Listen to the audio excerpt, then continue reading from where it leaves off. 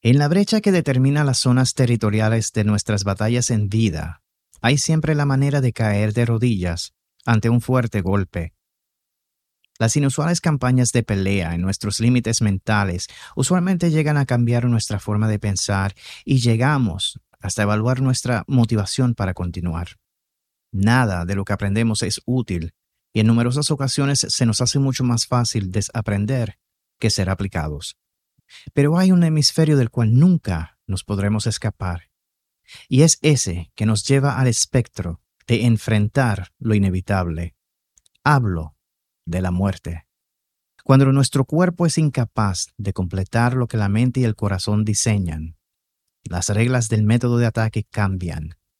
Repentinamente nos vemos obligados a cambiar nuestra forma de pensar, y es que, ante la visión del fin, aparecen destellos de esperanza para algo nuevo.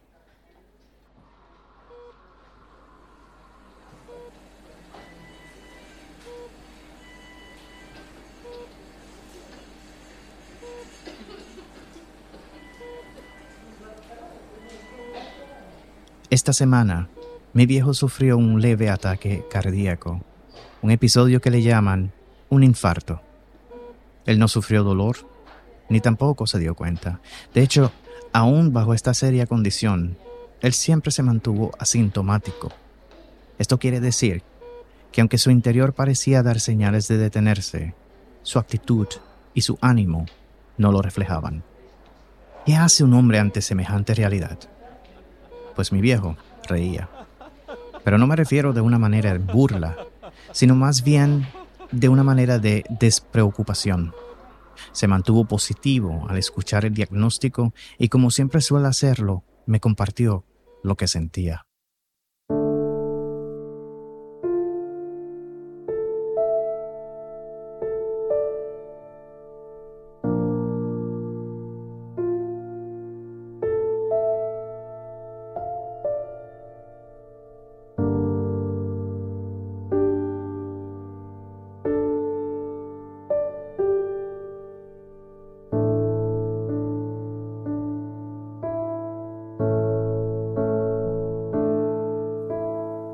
Me contó que le agradecía a Dios cada mañana y que siempre esperaba encontrar el favor del Creador en todo lo que hacía. Me platicaba, tendido en esa cama de hospital, rodeado de decenas de cables pegados a unidades electrónicas de cuidado, que en la vida hay siempre alguien pasándola peor. Me recordaba que hay siempre alguien en circunstancias adversas, peores a las que a veces uno se encuentra, y que hay que ser siempre agradecidos. Me recordaba el guiso de carne que se comió el día que me acompañó a mi cita médica en la cafetería de aquel hospital en que me encontraba internado. Decía que el sabor se le quedó en el paladar. Mi viejo me traía estampa de su niñez con mi tío y de cómo estuvieron en aquellos años tan difíciles de una manera sorprendente fuera de cualquier peligro de hospitalización médica como la de ahora. Me recalcaba que sentía que Dios estuvo con ellos en muchas ocasiones. Rodeados por el sonido de la maquinaria del hospital, las voces agudas de los enfermeros y pacientes, mi viejo hacía chistes y reía hasta el punto de toser por falta de aire para respirar. Recuerdo que hicimos reír al paciente vecino y a los doctores en turno que estaban ayudándonos.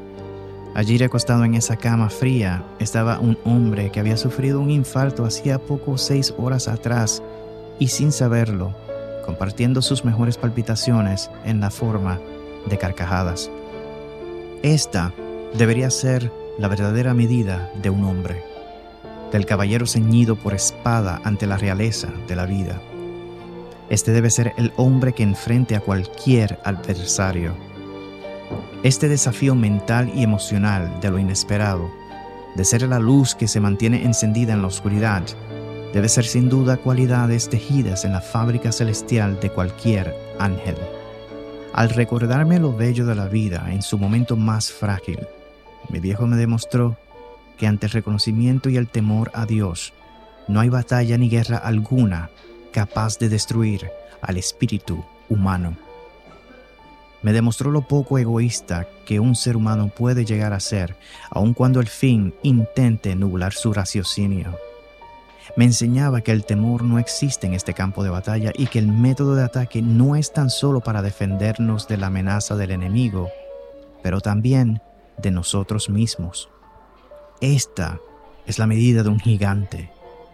Esta es la estatura de un ángel terrestre. Esta es sin duda la mejor explicación del sentir del querubín más cercano al Creador y la evidencia de que Dios realmente existe. Este es mi viejo, y definitivamente me enseñó aquella noche en ese cuarto de hospital lo que verdaderamente hace a un hombre. Gracias, viejo. Te amo.